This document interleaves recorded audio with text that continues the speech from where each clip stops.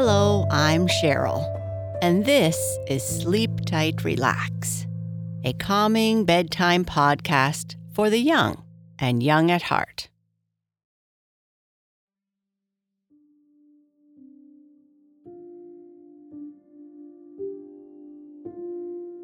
Our sleep story is the 8th chapter of the story Alice in Wonderland. Alice has left the Mad Hatter's tea party and is now in the garden where she will meet the Queen of Hearts. Alice sees some gardeners painting white roses red and wonders why they are doing this. They try to explain, but as they are explaining, the King and Queen arrive, and they throw themselves face down onto the ground. Alice is not quite sure what to do, so she stands and waits. But before we continue with our story, let's start by breathing together. We can practice our deep breathing anytime or anywhere. But before bed, let's first turn down the lights, get comfortable, and make sure that everything feels as it should. We are going to do a series of deep, slow breaths. When you breathe in, be sure to slowly breathe through your nose, and when you breathe out, try to push all the air out of your lungs. We often talk about taking belly breaths or filling your belly up like a balloon. If that helps you visualize the kind of breath to take, then please try. You can use whatever works for you.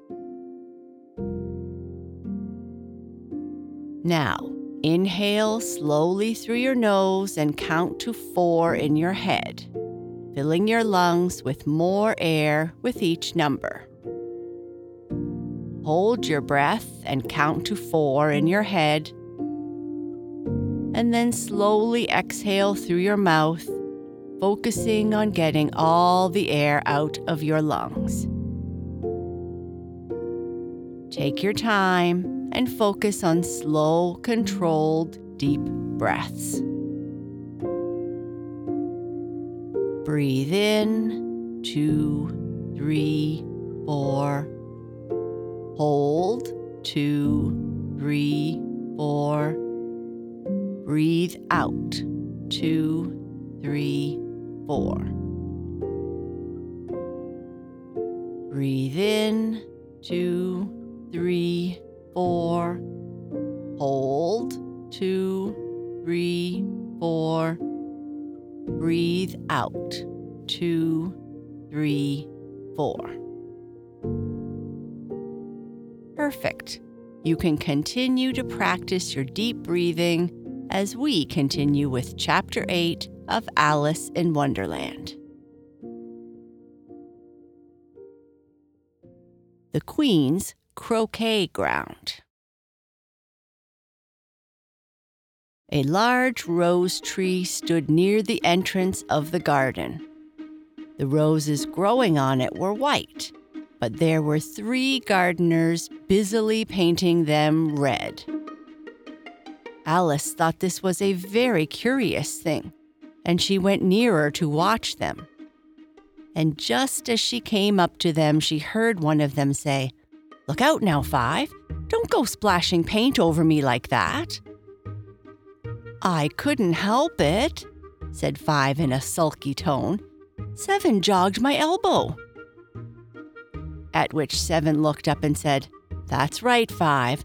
Always lay the blame on others." "You'd better not talk," said 5. "I heard the Queen say only yesterday you deserve to be sent away." "What for?"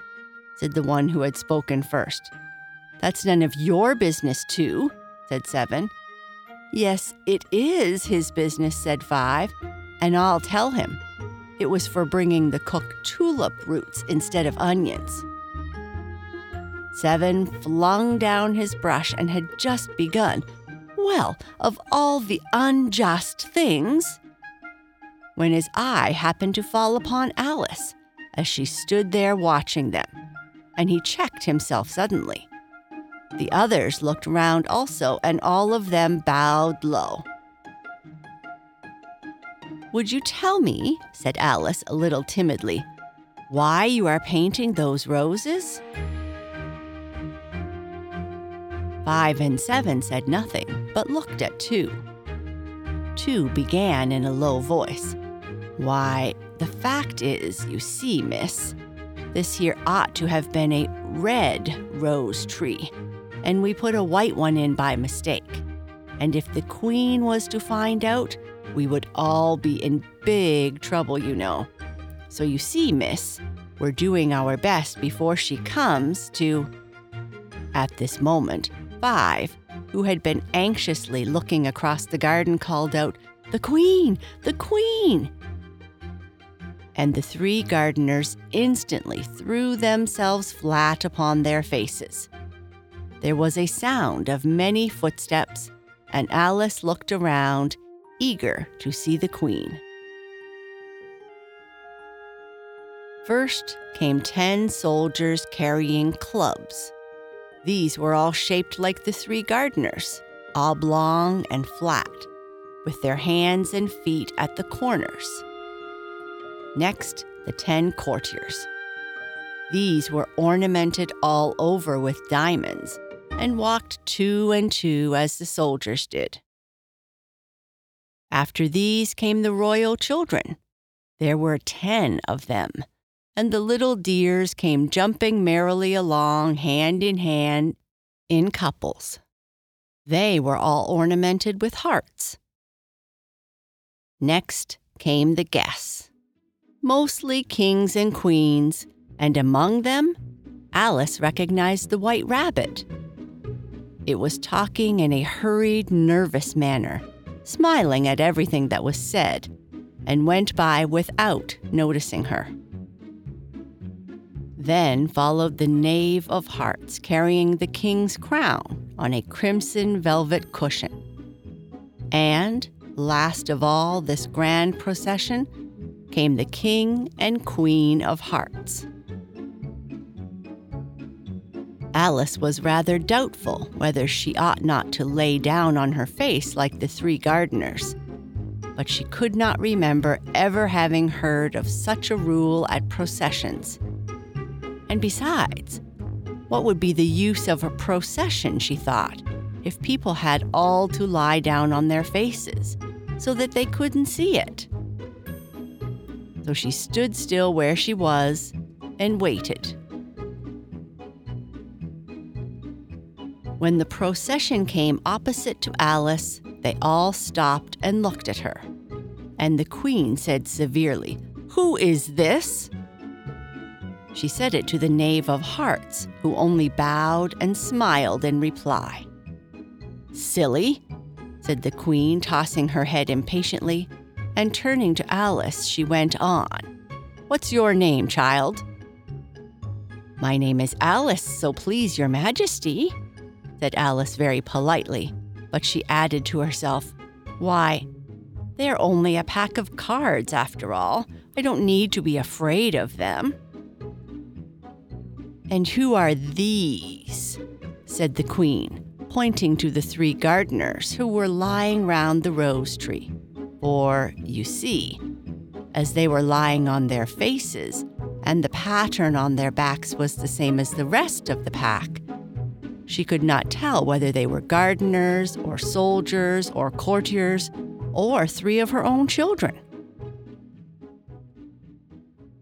"How should I know?" said Alice, surprised at her own courage. "It's no business of mine." The Queen turned crimson with fury, and after glaring at her for a moment like a wild beast, screamed, "Off with her! Off!" "Nonsense," said Alice very loudly and decidedly, and the Queen was silent. The King laid his hand upon her arm and timidly said, "Consider, my dear, she is only a child." The queen turned angrily away from him and said to the knave, "Turn them over." The knave did so very carefully with one foot. "Get up," said the queen in a shrill, loud voice, and the 3 gardeners instantly jumped up and began bowing to the king, the queen, the royal children, and everybody else. "Stop that," screamed the queen. "You make me giddy." And then, turning to the rose tree, she went on, "What have you been doing here?" "May it please your majesty," said Two in a very humble tone, going down on one knee as he spoke. "We were trying—" "I see," said the queen, who had meanwhile been examining the roses. "Get rid of them." And the procession moved on, 3 of the soldiers remaining behind to deal with the unfortunate gardeners, who ran to Alice for protection. "You won't be sent away," said Alice, and she put them into a large flower pot that stood near. The 3 soldiers wandered around for a minute or 2 looking for them, and then quietly marched off after the others. "Are they gone?" shouted the queen. "They are gone, if it pleases your majesty," the soldiers shouted in reply. "That's right," shouted the queen. "Can you play croquet?" The soldiers were silent and looked at Alice, as the question was evidently meant for her. "Yes," said Alice. "Come on, then," roared the queen, and Alice joined the procession, wondering very much what would happen next. It's a very fine day," said a timid voice at her side. She was walking by the White Rabbit, who was peeping anxiously into her face. "Very," said Alice. Where's the Duchess?" "Hush, hush," said the rabbit in a low, hurried tone. He looked anxiously over his shoulder as he spoke, and then raised himself on tiptoe, put his mouth close to her ear, and whispered, "She's being held." "What for?" said Alice. "Did you say what a pity?" the rabbit asked. "No, I didn't," said Alice. "I don't think it's at all a pity," I said. "What for?" "She boxed the queen's ears," the rabbit began. Alice gave a little scream of laughter. "Oh, hush!" the rabbit whispered in a frightened tone. "The queen will hear you. You see, she came rather late, and the queen said, 'Get to your places,'" shouted the queen in a voice of thunder, and people began running about in all directions, tumbling up against each other. However, they got settled down in a minute or 2, and the game began. Alice thought she had never seen such a curious croquet ground in her life. It was all ridges and furrows. The balls were live hedgehogs, the mallets, live flamingos, and the soldiers had to double themselves up and to stand up on their hands and feet to make the arches. The main difficulty Alice found at first was in managing her flamingo. She succeeded in getting its body tucked away comfortably enough under her arm, with its legs hanging down. But generally, just as she got its neck nicely straightened out and it was going to give the hedgehog a blow with its head, it would twist itself round and look up in her face with such a puzzled expression that she could not help bursting out laughing. And when she had got its head down and was going to begin again, it was very provoking to find that the hedgehog had unrolled itself and was in the act of crawling away.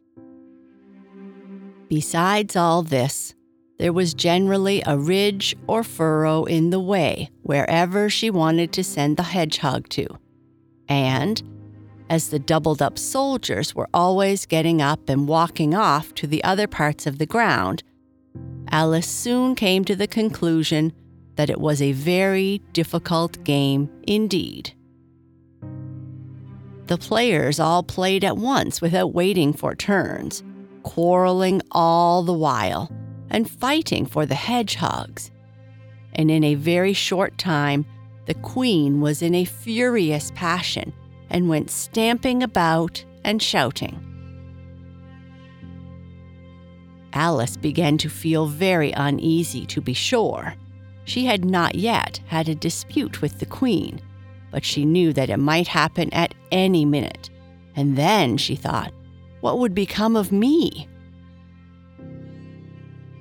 She was looking about for some way of escape and wondering whether she could get away without being seen, when she noticed a curious appearance in the air. It puzzled her very much at first, but after watching it for a minute or two, she made it out to be a grin, and she said to herself, "It's the Cheshire Cat. Now I shall have someone to talk to." "How are you getting on?" said the cat, as soon as there was enough mouth for it to speak with. Alice waited till the eyes appeared, and then nodded. It's no use speaking to it, she thought, till its ears have come, or at least one of them. In another minute, the whole head appeared, and then Alice put down her flamingo and began an account of the game, feeling very glad she had someone to listen to her. The cat seemed to think that there was enough of it now in sight, and no more of it needed to appear. "I don't think they play at all fairly," Alice began in rather a complaining tone.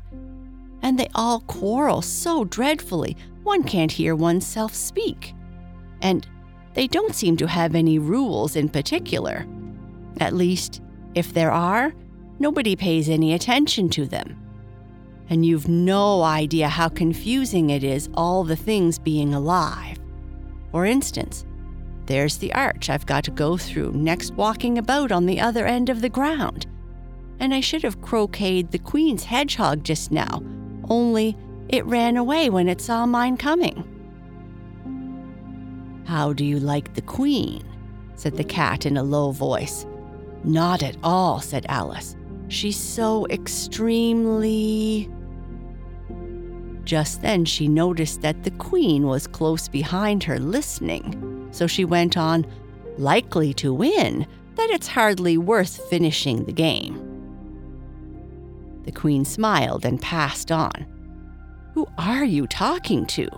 said the king, going up to Alice and looking at the cat's head with great curiosity.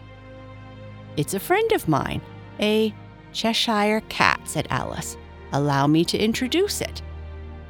"I don't like the look of it at all," said the king. "However, it may kiss my hand if it likes." "I'd rather not," the queen remarked. "Don't be impertinent," said the king, "and don't look at me like that." He got behind Alice as he spoke. "A cat may look at a king," said Alice. "I've read that in a book somewheres, but I don't remember where." "Well, it must be removed," said the king very decidedly, and he called the queen, who was passing at that moment. "My dear, I wish you would have this cat removed."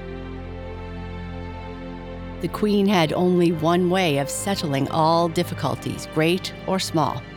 "Off with him?" she said without even looking around. Alice thought she might as well go back and see how the game was getting on, as she heard the queen's voice in the distance screaming with passion.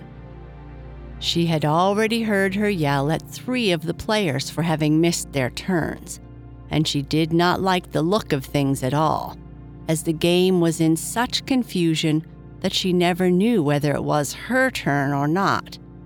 So she went in search of her hedgehog. The hedgehog was engaged in a fight with another hedgehog, which seemed to Alice an excellent opportunity for croqueting one of them with the other. The only difficulty was that her flamingo had gone across to the other side of the garden, where Alice could see it trying in a helpless sort of way to fly up into a tree. By the time she had caught the flamingo and brought it back, the fight was over, and both the hedgehogs were out of sight. But it doesn't matter much, thought Alice, as all the arches are gone from this side of the ground. So she tucked it away under her arm so that it might not escape again, and went back for a little more conversation with her friend.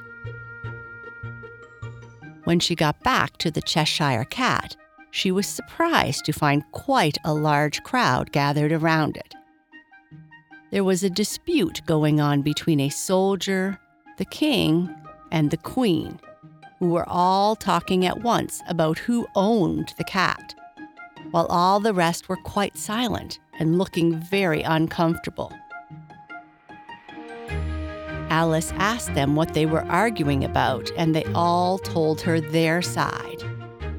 Alice could think of nothing else to say but, "It belongs to the Duchess. You'd better ask her about it." "She's in prison," the queen said to a soldier. "Fetch her here." And the soldier went off like an arrow.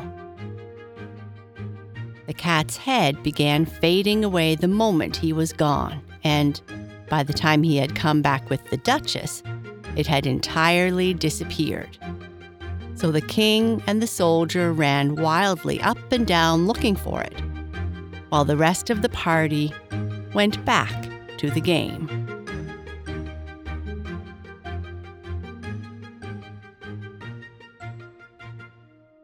And that's the end of this chapter. Good night.